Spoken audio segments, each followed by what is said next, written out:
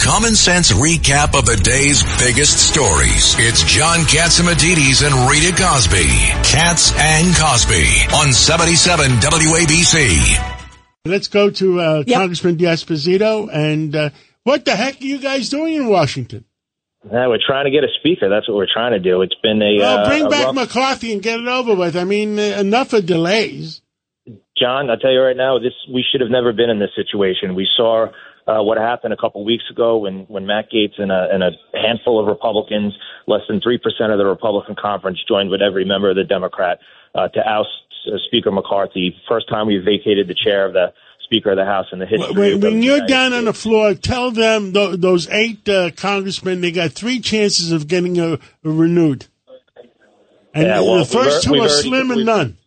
Yeah, exactly. And now we've gone through, we went through Leader Scalise, who's a great leader and obviously is battlefield tested. We went through Jim Jordan, now Tom Emmer, and now we're going back into conference in a few minutes with a new slate of candidates. And it's just, listen, the American people are watching.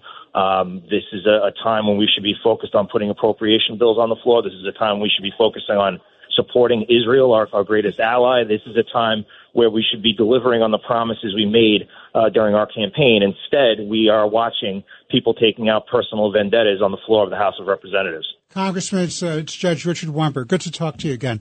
I'll tell you what I'm troubled by. You have the crazy 8 in the Republican Party, and there's a lot of blame for them for causing this chaos. And yet you have Gaetz on the weekend saying he's unapologetic. He's very happy to turn out this way. But equal blame goes to the Democrats in the House, because they could have stood by McCarthy. They could have done the right thing and supported him the first time this thing came up. So this was a joint venture by the crazy 8 and the Democratic Party. So there's blame on both of those parties.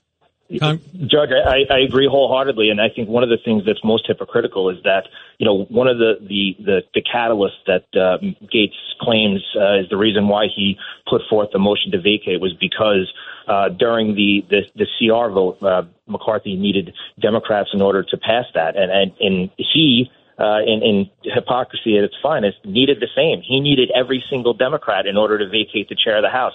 People say that the Republicans aren't unified. I mean, 97% of our conference is unified. And 100% of the Democratic conference. That's what I was going to say. The Democrats all stick together. Right. With all this, this is Craig Eaton, Congressman, with all the conflicts going on right now, it's crazy. But I have a question for you. Is there any chance of getting Kevin McCarthy back on track to win this race? I'm not sure. I spoke to Speaker McCarthy just a few minutes ago. I think that, he's very smart. He knows this institution better than most. And I think he's sitting back and he is very upset at how this unfolded. And to him, it's not all personal. This is about the fact that the American people are looking at us and that this is a stain on the institution. And the fact that Gaetz and crew put this forward without any plan. I mean, that's the part that bothers us the most.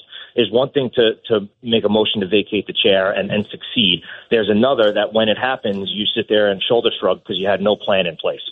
Yeah, that's for sure. Well, Congressman Anthony D'Esposito, thank you. We wish you luck because the American public and the world needs leadership right now. Wow. Thank you. We'll do our best.